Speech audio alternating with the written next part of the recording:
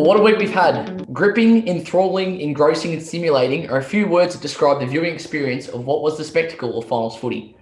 As we get close to the top of the pyramid of what is the season of 2020, all doubts of the state of the game were banished as class, talent, and skill entered the arena. So welcome as we deliver this week's post-game spray. Welcome back, gentlemen. There you go, mate. Good, typical, of course. Unfortunately, we don't have Derb this week. Big preparations for Derb getting another final on Friday night, so well done to him. Get around here, I'm sure. Get around here! He's very happy with himself too, Paddy. Don't worry about that. He is. He's definitely been at the gym. He's looking very swollen, but... Some think he's a bit too big for us now, so... He's past his time. As we're talking about the Friday night game, we'll get straight into it. Richmond take on St Kilda. Obviously, Tigers getting done and St Kilda having a great victory with them. Frank, would you like to kick us off? Yeah, I think, obviously Saints had a great win against the Dogs, but obviously they're going to be missing Ryder. Pretty shattering for him, 250-odd games, finally played in a winning final, does his hammy in the last 60 seconds. Poor bloke. He's been through a lot, obviously, through the whole Essendon drug saga, then going to Port and then back. So feel for him.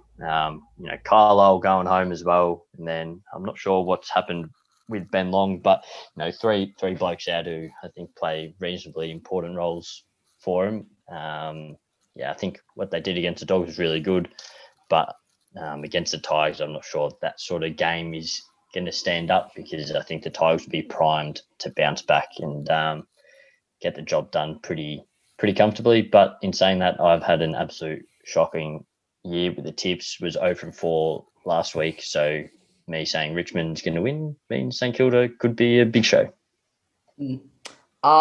Wiz, would you like to touch on the Richmond side of things of this game? The Tigers will be hurting after a loss. They don't lose too many big finals, but I didn't think they were too bad. Brisbane were just really good.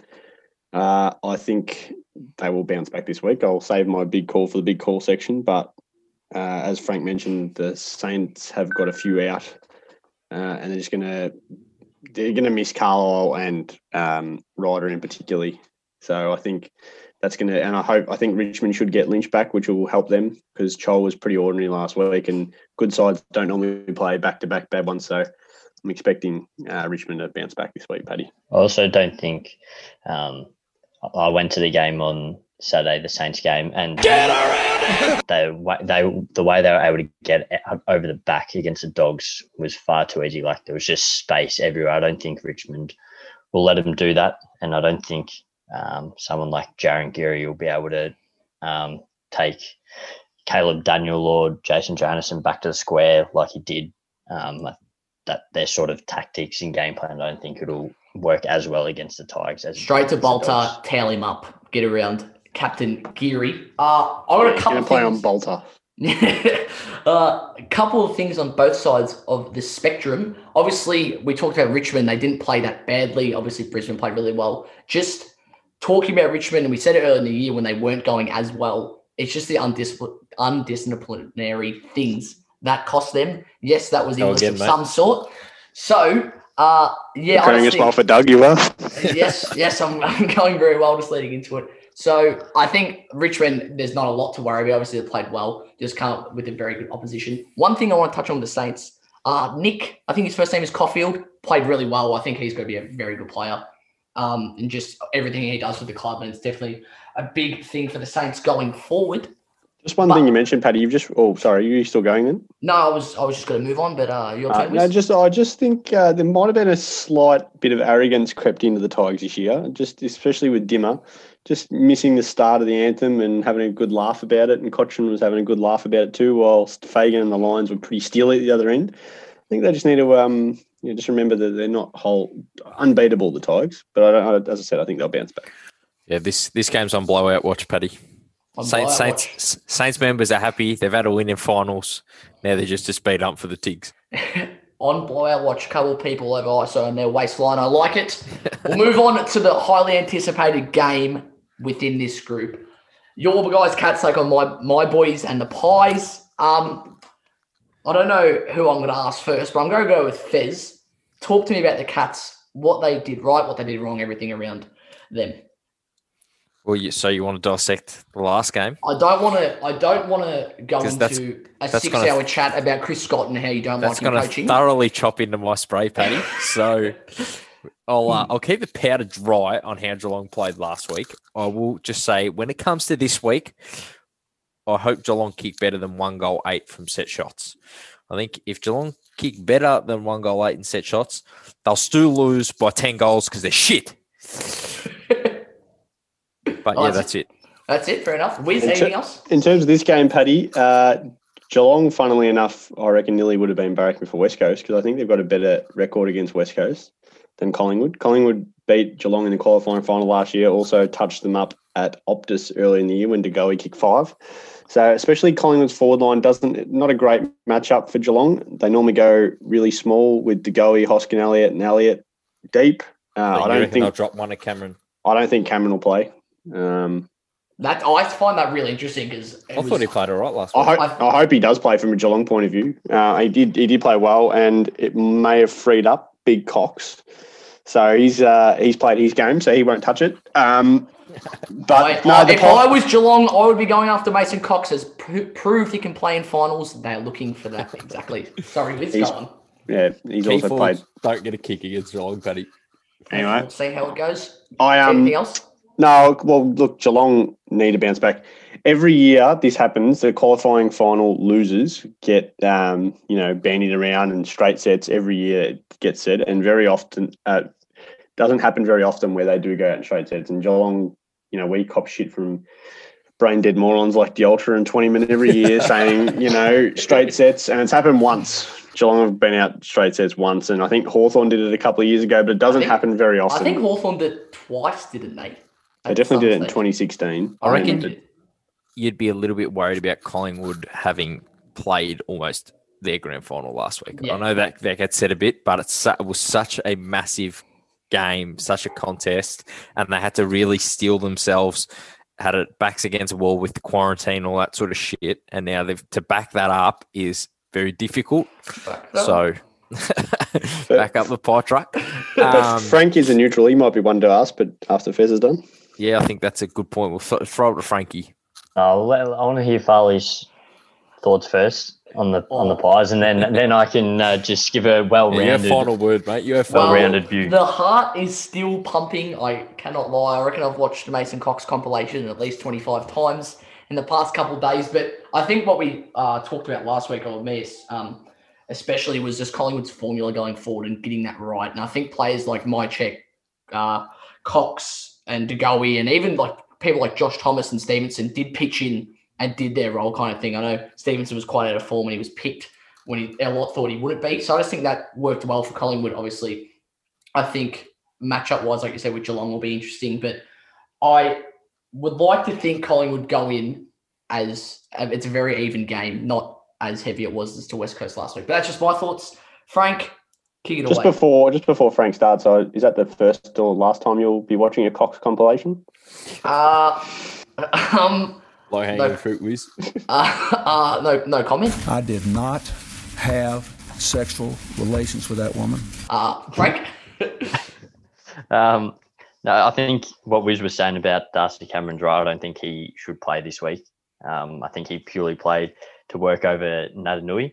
But Geelong's backline with Taylor and Henderson back there, Cameron won't get a kick if he plays forward against them.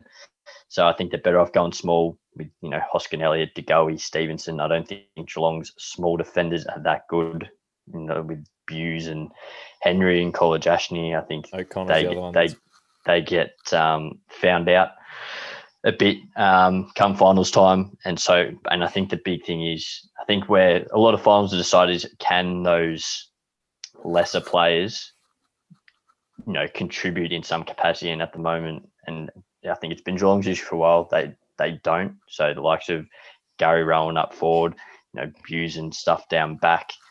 Jack, Henry, genuine. Buse and Henry actually for the first time in finals, I reckon, played it right. But Collard Ashney has now built a mountain of horrendous finals work. Set shots. Loves set shots. His portfolio of stinking it up in finals, Jake Collard Ashney, is incredibly long. Yeah, and lengthy and then thick. you've also got blokes like Atkins and Dalhouse up the other end. Can they contribute and kick a goal here or there? Surely Stephen comes in this week. Stephen's out for the year. Stephen did a hammy.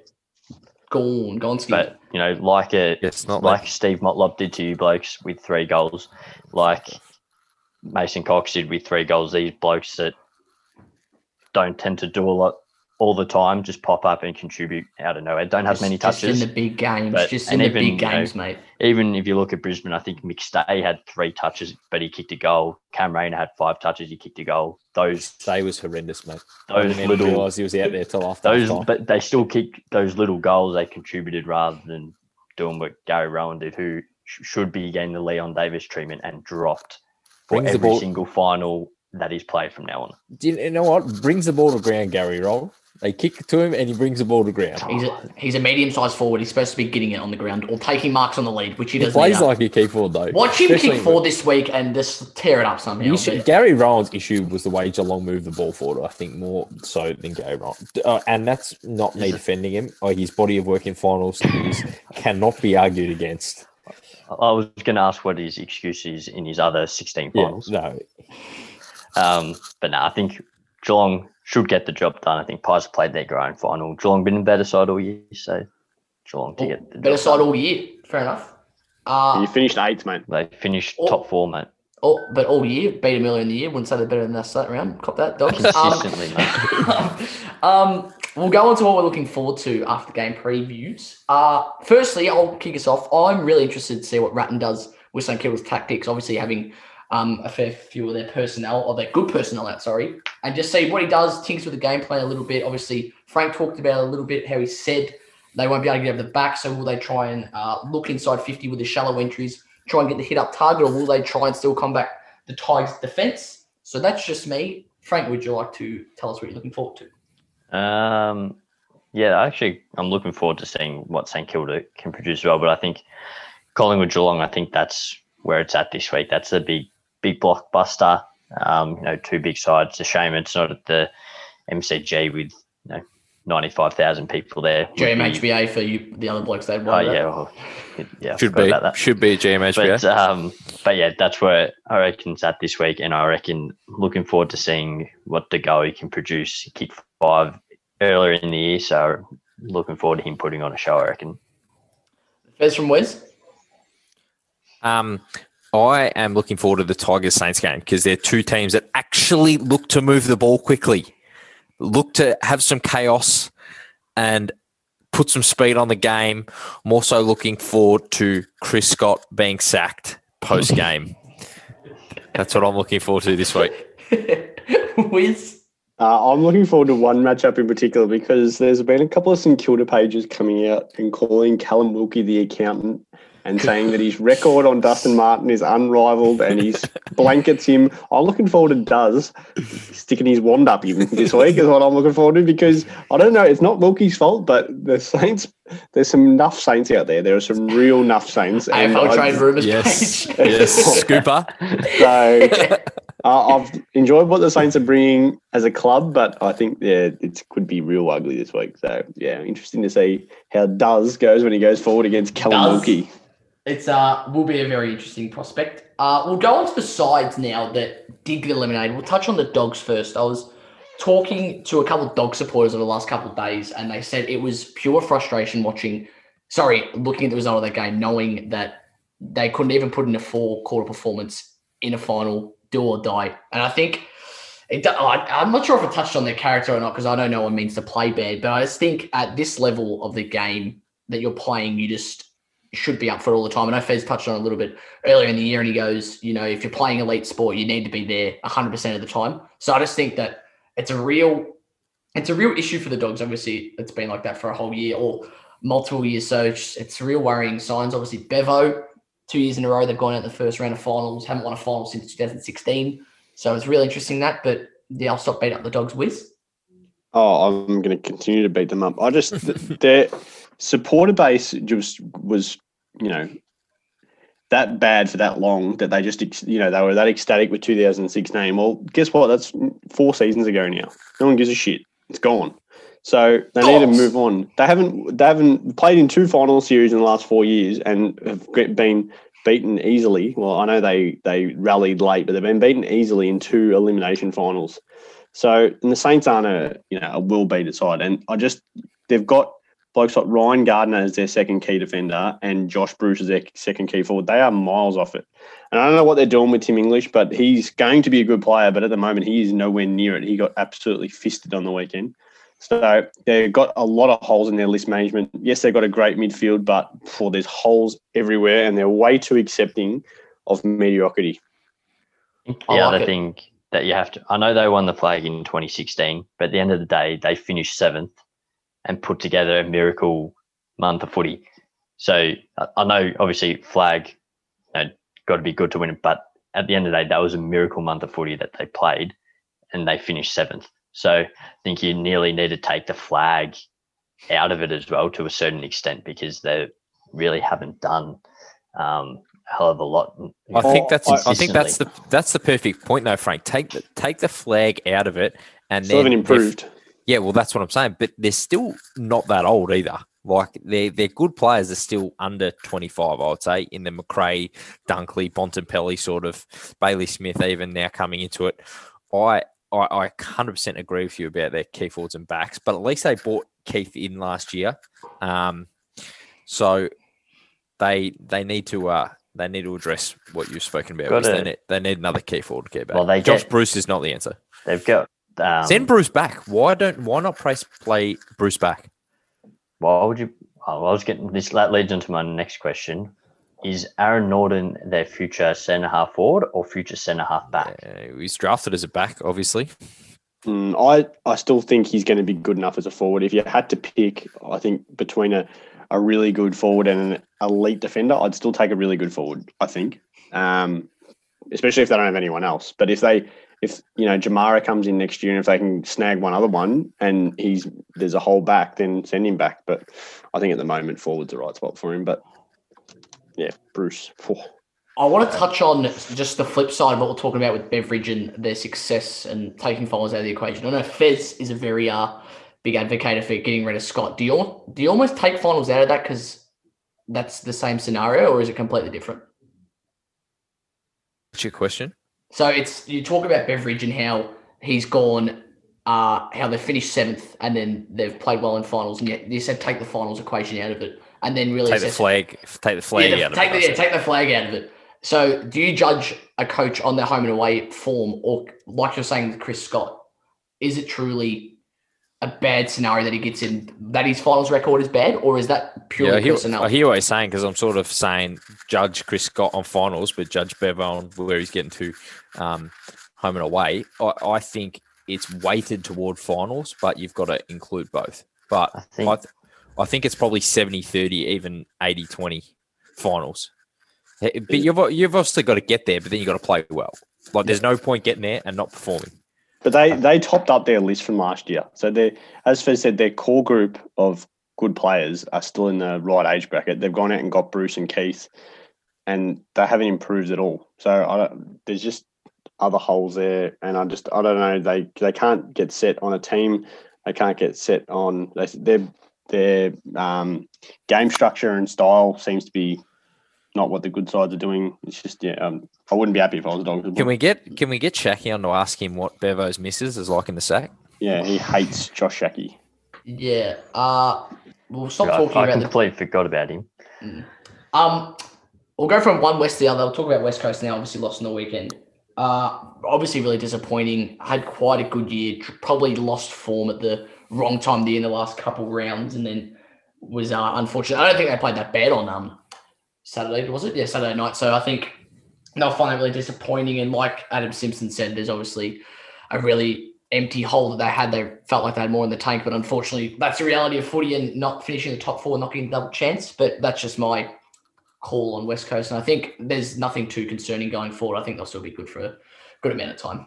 I don't know about that, Paddy. I reckon they've missed a really, really big opportunity. They got Tim Kelly in this year into a premiership side a couple of years ago. Josh Kennedy is not getting any younger. He is now, what is he? I was just checking that. He is 33. 33, and he'll be 34 next year. Jack Darling is nearly 30, and I don't think he's going to be 28, Darling. He's still right. Yeah, Oscar Allen's going to be an absolute gun, so I reckon he just fills in Kennedy's role, no worries. Yeah, but Hearns, I don't know. Duggan's replacing Hearn nicely. Duggan's a good player, but I just think they've missed an opportunity there last couple of years to win another one. In my opinion. I'm disagreeing with what you're saying there, Wiz, but I actually agree with the sentence. If they didn't sook it up about the hub early in the year and actually beat some of those sides they should have at the start, they would have got the double chance, no worries. And then when you go into an elimination final against another side that sort of hasn't had the best year, you lose a coin flip game and then you're out, and they miss that opportunity. I think if Elliot Yeo plays, I reckon he is an absolute gun. I reckon if Yeo plays, they win. Get that extra deep, extra midfielder in, adds to their depth, makes them a better side. So I think everything that could have gone wrong for West Coast this year went wrong, and I still think they'll be good next year. I think when it all gets back to normal. Yeah, I think that's almost, sorry, Frank. I think it's almost the reality of football in general, though, when we've talked about, there's been multiple sides at the top end of the ladder that have had their injuries, and I think West Coast just haven't dealt with them very well. So that's just my point of view. Anyone else want to touch on West Coast themselves? Yeah, I think I agree with both Wiz and Fez in that. I think for me, I think West Coast have the best list in the competition fairly comfortably across the board with their key backs through the midfield, couple of key forwards. Small forwards are really good. They've got guns everywhere, so I think they've missed massive opportunities not making the top four, but they're good enough going forward, and they should be good enough going forward to make the top four and really contend. Otherwise, if they don't contend next year, then I think there's got to be some question marks on what Adam Simpson is doing with that group and if they need to change, because they should be doing much better than they have the last couple of years. Very similar. The other one's Nat Nui, 31 next year. I don't know how deep he's going to play into his 30s. So doesn't have a massive tank already, so it's definitely still better.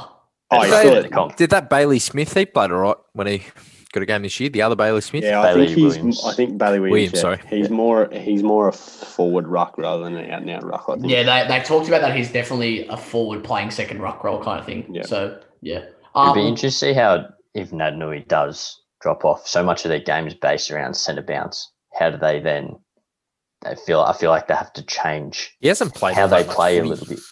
They definitely have. Mean, this year, like that was where they scored all their points from. Yeah, surely he has a bit more longevity than most, just because of how much footy he's missed. Is sort of my guess. It's not easy for a big bloke. Yeah, I don't know.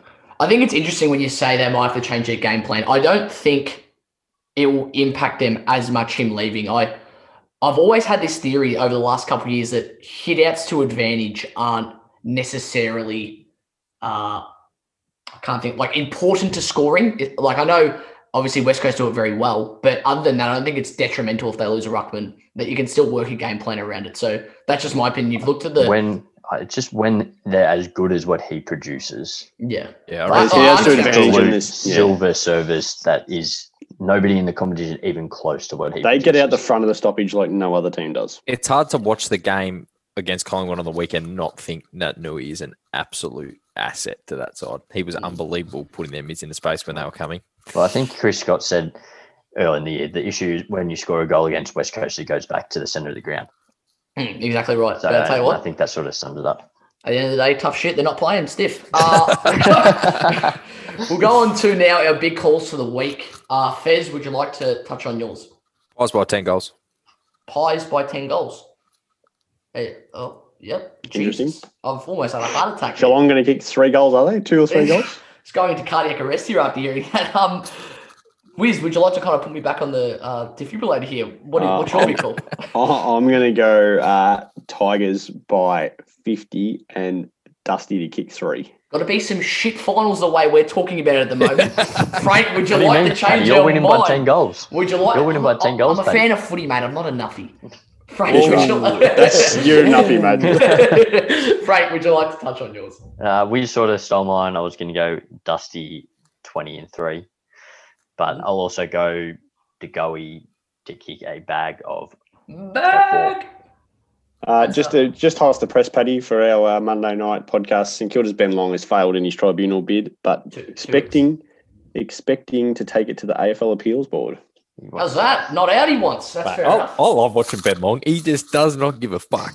How about Absolutely flies The around. one thing I didn't like about it, he kind of saw the contest and he's like, well, I'm going to back out here. If you're going to get a week in finals, you absolutely nail the bloke and make sure he doesn't get up. I'm with you, Paddy.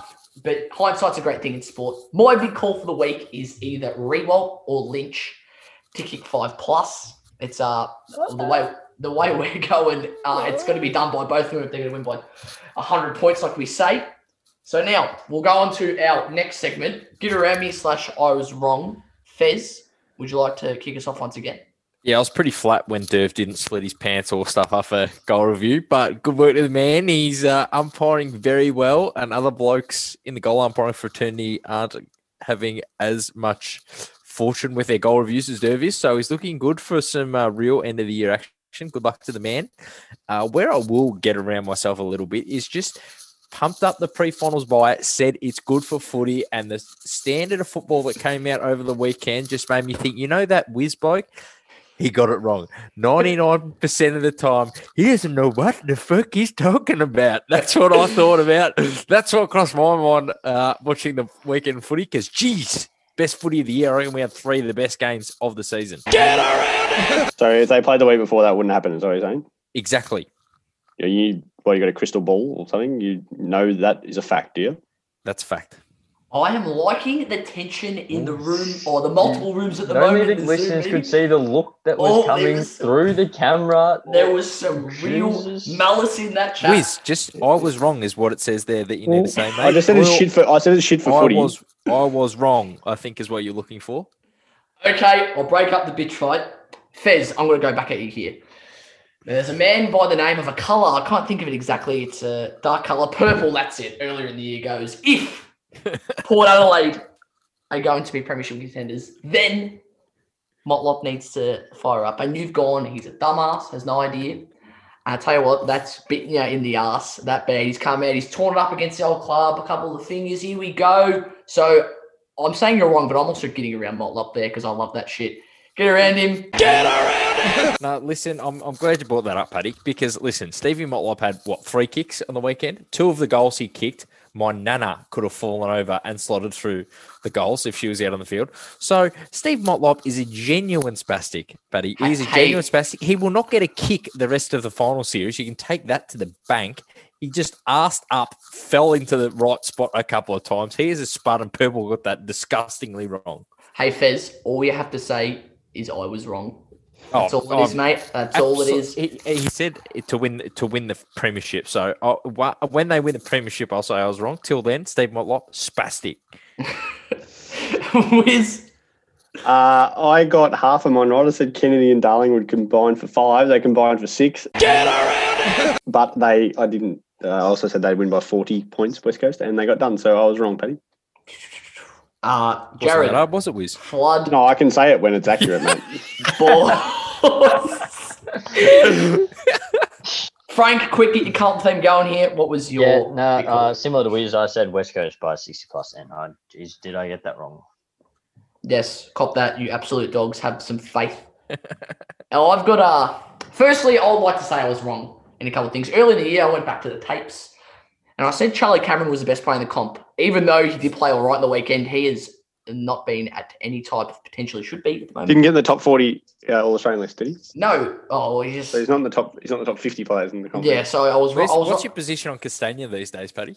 Well, he's got in every game, so he's clearly underrated. And I thought he actually played all right on the weekend. So that's just... I'm still saying he's... Top 4 forwards ever, I think you've had him in. That was in the top 4 forwards. No, I had him in underrated players. I did not have him in the small forwards category.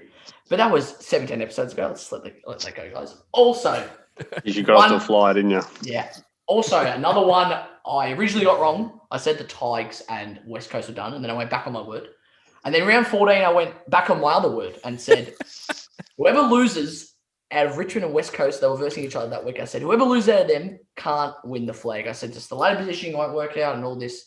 And then I got questioned by Durf, who's too weak to show up tonight because he knows I'm going to bring it up. And I've explained myself now. You're setting yourself up for failure. You're a dumbass. And I'll tell you what, look at the results now. I was due to get one right. I'll take that. Get around it. Another one. It's so good to do this. Hang on, Paddy, hang on. Before you finish there, what you've said is bang on. You wrote off West Coast and they're done. You nailed it. But don't just go after Durf, mate. There is another ginger in this video chat right now that also went heavily against you, and you have just driven straight past him, mate. Get the gun out the window and put some bullets into him on the way. As I said during the week in the group text, if you bandy enough shit out there, eventually one of the shit statements will come through. See, listen how many he's got. He's got another 10 coming here. Well, I'll tell you what was another big call I had, and everyone laughed at me again and said, Danger must have to kick 10 if this happens, if Geelong want to win. But Tomahawking, he's played well in 2011, Granny. But other than that, I just knew, I had this feeling, I'm like, oh no, he's due to have a shit one. And Trent McKenzie, one of our, I think it was a second or third guest, just towed him up. I let him to have 5 shots at goal. But you reckon he towed him up? But the angles that he wouldn't kick him. Should have kicked a bag. He didn't know. He had 6 shots on goal. He was in his head, mind games. So I'm just all around. One thing that Trent did do well, Paddy, Hawkins only really had one easy shot. So he did make sure he went wide, but that was also to do with Geelong's ball movement. He kicked 2 snaps directly in front and then missed There was only one that was directly in front. Everything else was in the pocket, I reckon. I would rather Hawkins kick from that side of the ground than directly in front. He normally dead off. He just did not show up with his goal kicking. Played well, but did not show up. Left his kicking boots at home. Bring him this week, you spud. Bad kicking's bad footy, so he played shit. Yep. And that's all I have for getting around myself and saying I was wrong. Just want to say, I don't know if anybody heard Kane Corns he wrote off Collingwood. He came out and gave a little I was wrong. So I just want a little get around us for, just leaking out into the media world. Kane's taken some tips off us. There's been a few other instances during the year where we're first to the news and then all of a sudden it's popping up on 360 and other shows. So just a little get around us. Get around it! I tell you what, Frank, you're getting around. I'll put you right back down to earth here.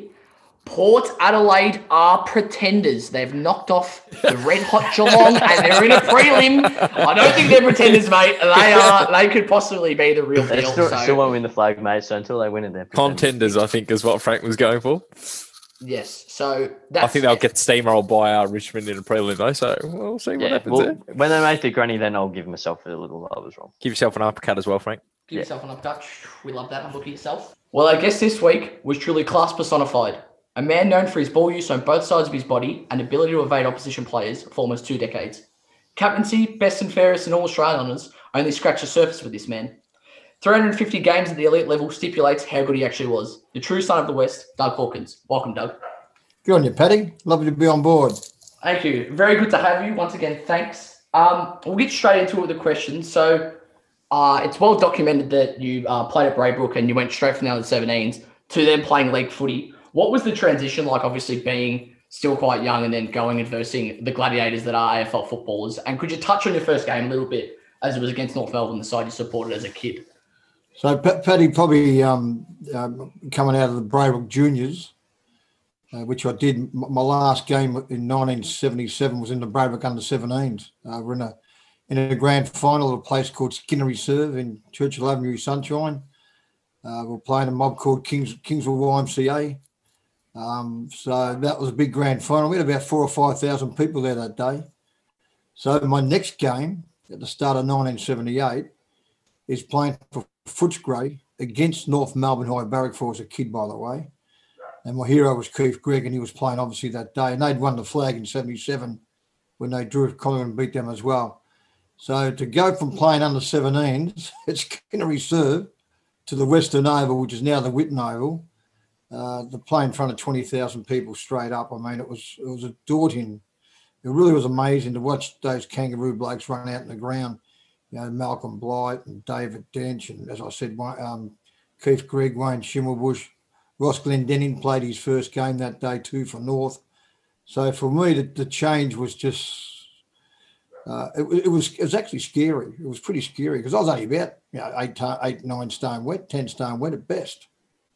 and I'm only just, still 17 and a half. So it was a pretty tough assignment. But at the end of the day, coming from Braybrook, you were taught to stand up and be counted. And if you didn't, you get pushed aside. It was pretty simple.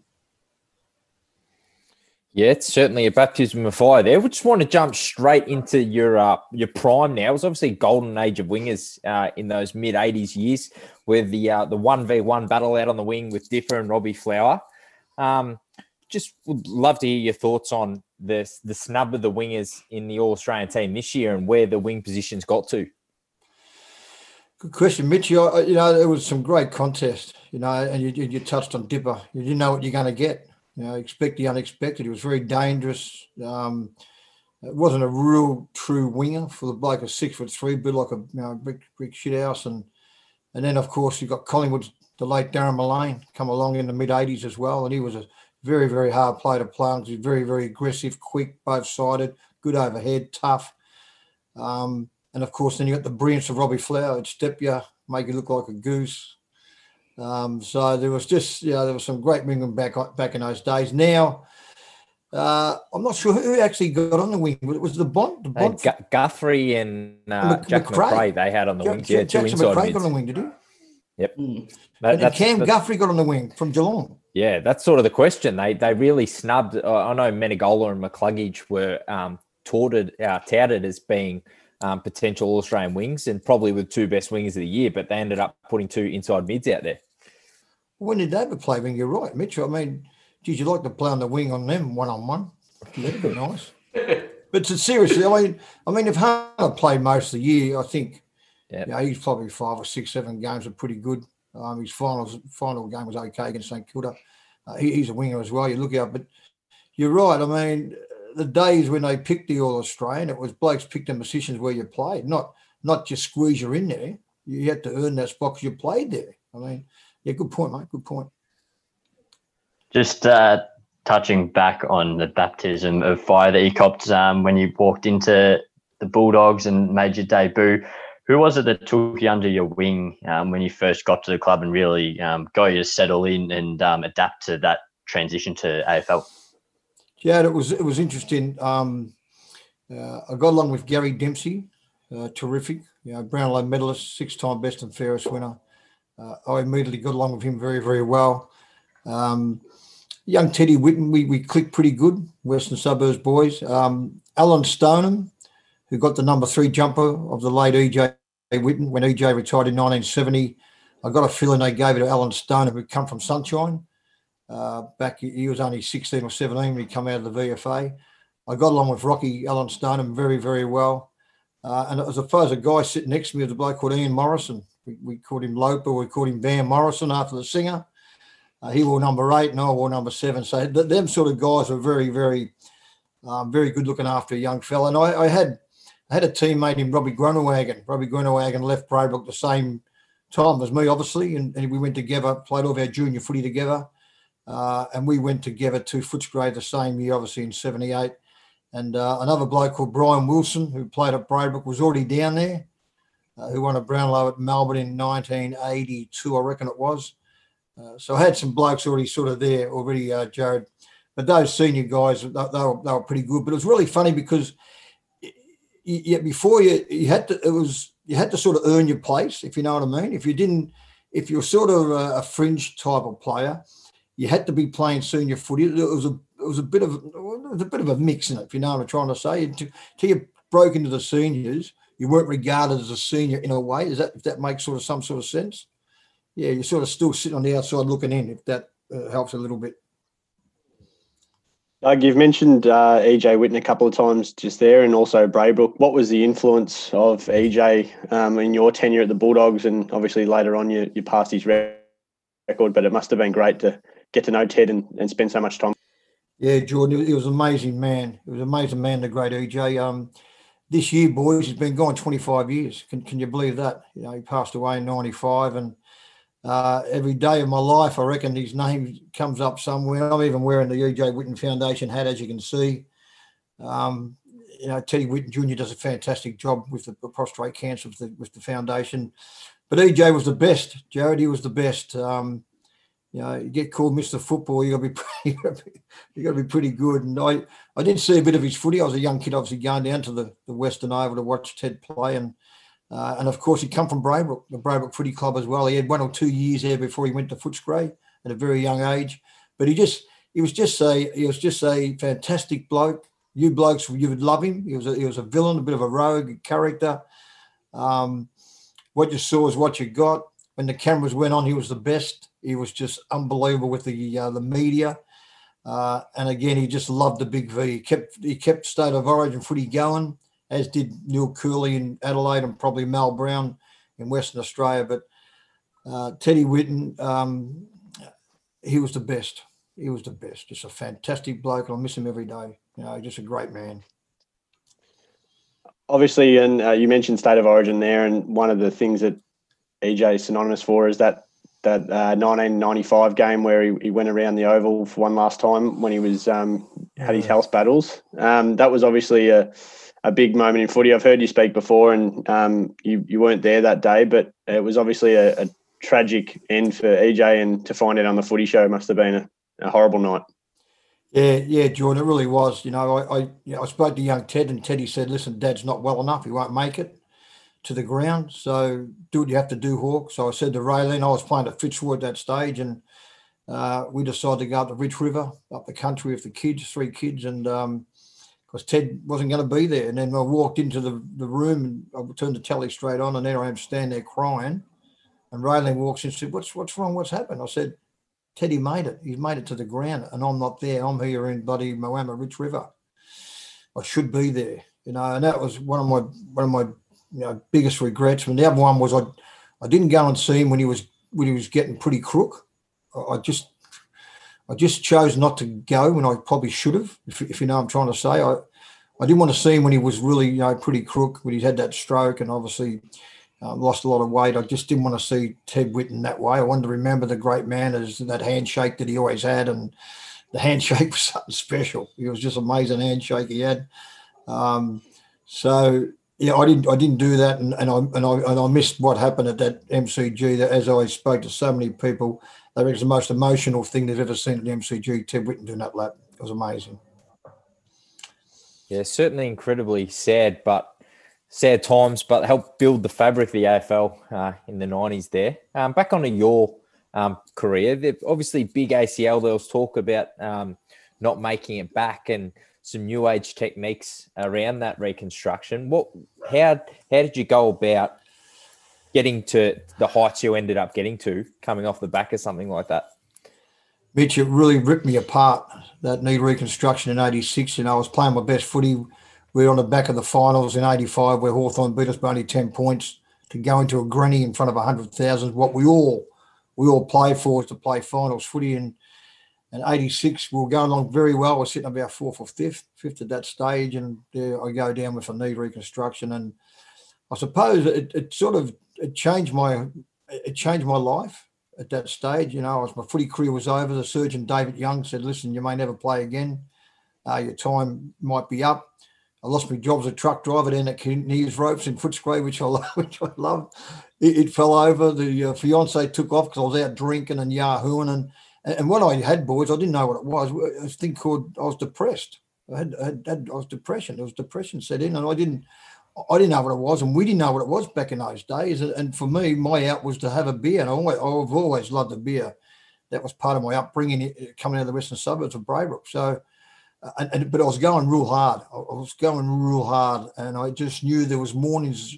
Some mornings I'd wake up, I was on the bloody lounge room floor in my house thinking, "What am I doing here?" It was ridiculous. The club actually got Gary O'Sullivan to move in for a couple of weeks to try and help me. It didn't last long. It didn't last long. We went back to Shane, his brother, and said, "Listen, I can't do this any longer. This bloke's a maverick. 1 minute he's here, the next minute he's not in the joint. He's gone." Well, it was fun too. There was fun in it too, Mitch. But there were some tough times, but there was some. You got to have fun in life, don't you? So there were some fun parts as well. Yeah, although sort of obviously come off the back of a sad thing there, I am keen to tuck into the Maverick side and the Yahooing that you mentioned there. Obviously, from a boy that grew up in public housing commission, ending up with a statue outside the Braybrook Hotel, of all places to have a statue, I think out the front of a pub's a bit of an odd one. Were there a few pots put away in that establishment? Well, let me say this to you, Mitch. You ready, boys? I'm the only person to ever be kicked out of a hotel for underage drinking when I was 16 at the Braybrook Hotel. 3 nights in a row they kicked me out. Kicked me out when I was 16. 25 years later, invited me back and put a statue at the front of the hotel. There's no one ever done that. No one has ever beaten that ever. Kicked out for underage drinking and then put a statue at the front. How good's that, mate? So, mate, I used to sell papers there. I was to sit in between the front bar and the back bar was a real big monster bar at the Braybrook. And I remember one time there was a great fight between a young Lester Ellis, who was on the verge of going in to be a pro, fighting a young boy called Rodney Bowman, who was Australian amateur champion. And and outside of the ring, there was some bitter fights around the bar, let me tell you. It was a rough joint. If you're a stranger going there, don't look at anyone. Just get a beer, sit down and just drink your beer and get the hell out of the joint. That sounds like some good advice there. And obviously you've mentioned there was a bit going on. How do you think you would have gone in the social media age these days with everyone out recording everything on their phone? And I believe there's a famous State of Origin story that might not have held up to the media scrutiny these days. Jared, I'm not sure, Jared. Fair dinkum, son. I really don't know. I'd have to change a fair bit of my ways of where I go. You know, not just me. There'd be a lot of players from every club. You know, we were all, when you say villains, that was our out to have a beer and relax and enjoy ourselves and go out and have a good time. And that was a part of the culture back in the 70s and 80s, and not as much as the 90s, but that was a culture back when I started in the 80s. And but you imagine now. I mean, you can't go and have a beer. You can't. What about the boys the other day going to get a kebab at 3 a.m? Some dickhead wants to whack one of them. Who were they again? It was the Richmond, Sydney Stack and Coleman Jones. Yeah. Well, okay, they're in a hub. They're in a bubble. They can't go out. They're broke. They've done the wrong thing, and we accept that. But some gooses come up, want to whack them, and then all of a sudden they get in a bit of a push and shove. I mean, that would have happened if happened to us. Our blokes having a couple of kebabs and the bloke come up and want to have a crack. He'd be asleep. He'd be more than just mate. We wouldn't get the rest of the year, mate. You get rubbed out for 3 years. Was there a famous one with Darren Mullane, wasn't there? Hawk after a State of Origin game. Well, it's a quick one, very quick one. I'll cut it up. We went to Tasmania. We played a state game. We roomed together, me and Pants. I went to the casino. This bloke kinged him. This bloke's just king at Darren. And Pants didn't move 1 inch. And I thought, here we go. This is going to be on air for young and old. And I thought, bang, bang, it was all on. And anyway, we got locked up, me, Darren, and the late Danny Frawley, me, Spud, and Pants. And we got out. The first bloke I saw was EJ.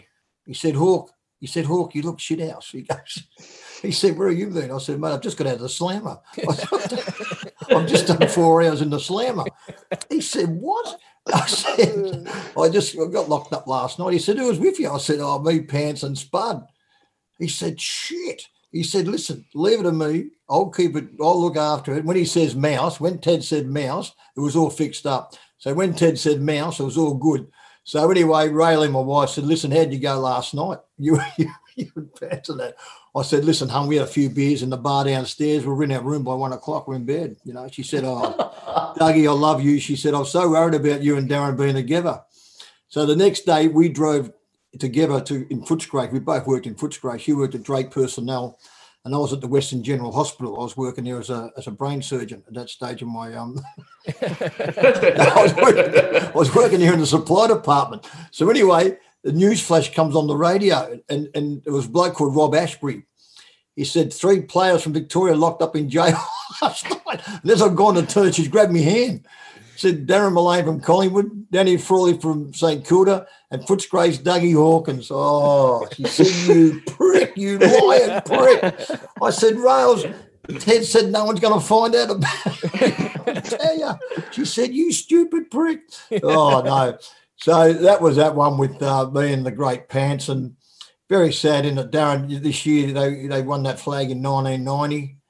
Now, how long is that? That's 30 years ago, and Fitzroy was going to merge with Footscray in 1990.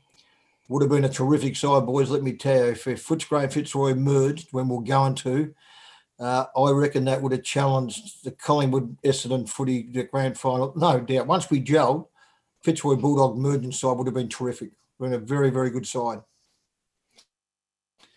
Yeah, so you think it's something that should have gone through there, Doug? Mitch, it was sort of, we had no money, we were broke. The club was in trouble. The late Nick Collum was the president. Obviously, they called in the great EJ, and the late Charlie Sutton as well was called in, and we were just told that we've got financially we're knackered. You know, Mick Malthouse is a career coach, and he had the chance to leave and go over to West Coast Eagles, which he did. And in the meantime, Terry Wheeler got appointed as the coach.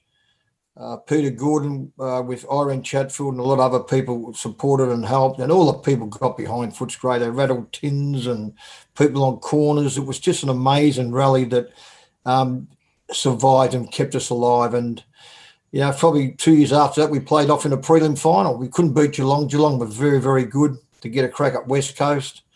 And that was in 1992, where a young Chris Grant come along at the age of 19 years of age and kicking 5 goals in a semi-final against St Kilda was outstanding. And but that side, I reckon, with Roosie and Pert and Richard Osborne and John Blakey and Broderick and Armstrong and Lynch at full forward.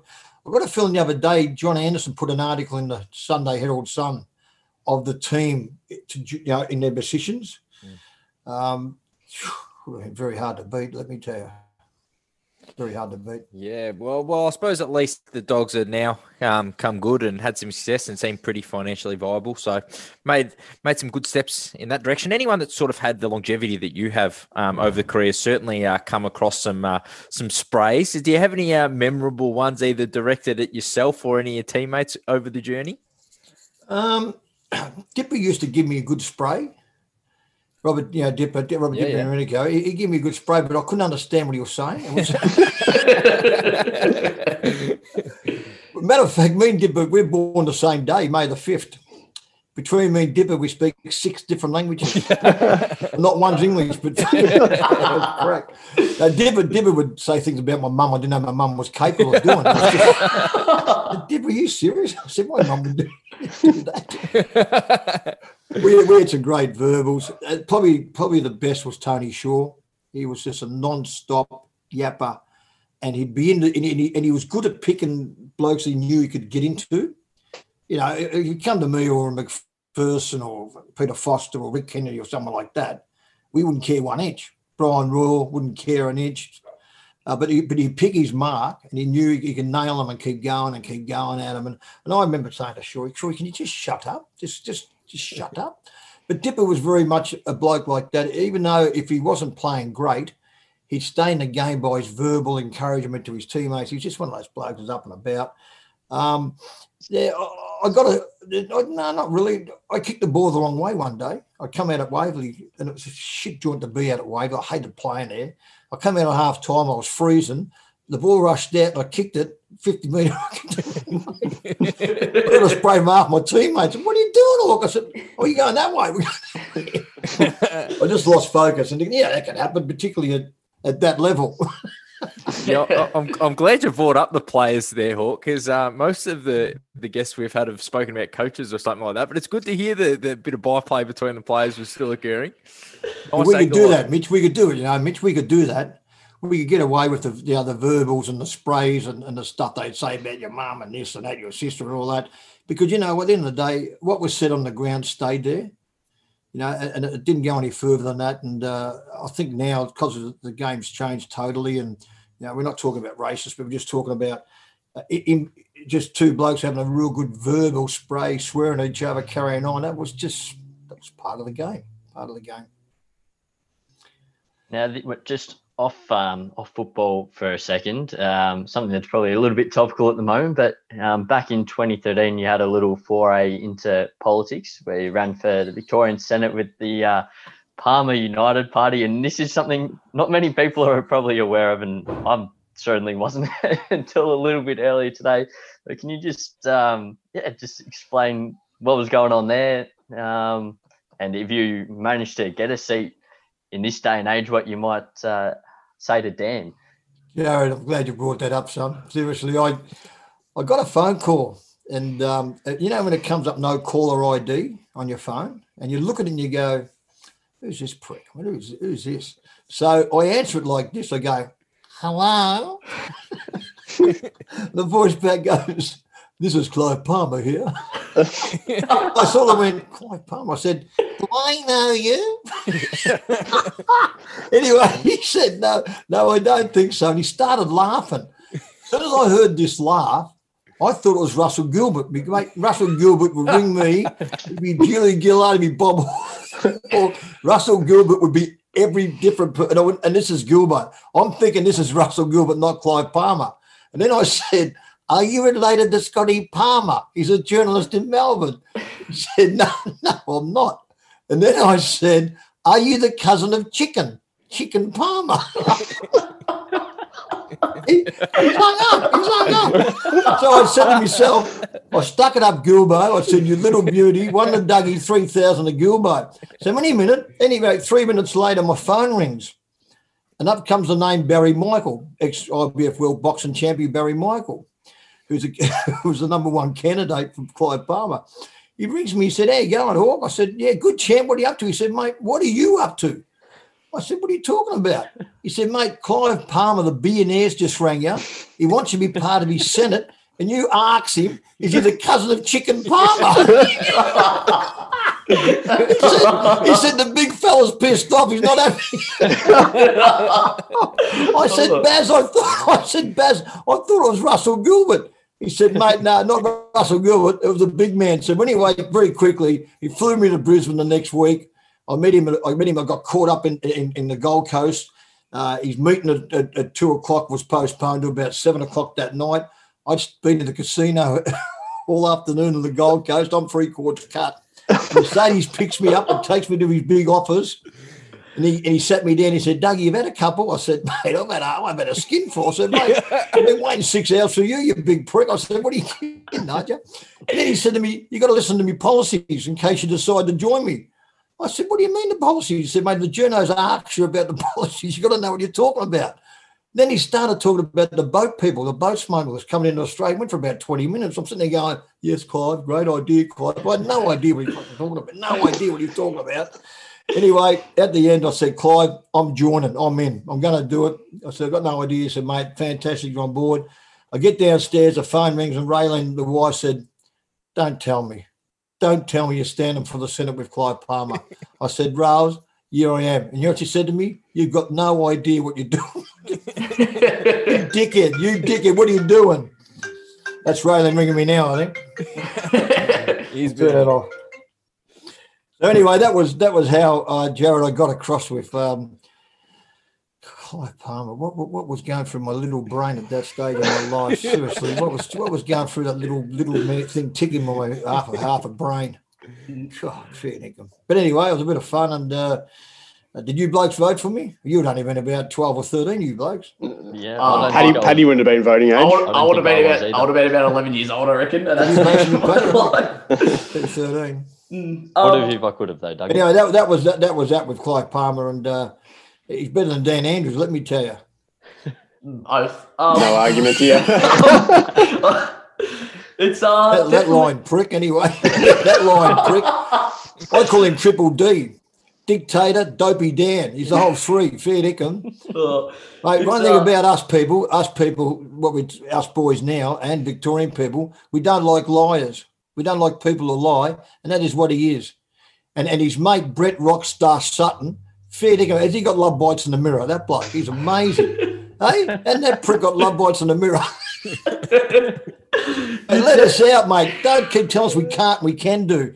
Let us out. It's just release the brakes, please. They can't even walk down and play a game of golf. Can you believe that? We can go into a house, have 5 or 6, 7 people in there, and you can't walk down a golf course. Just bullshit. Seriously.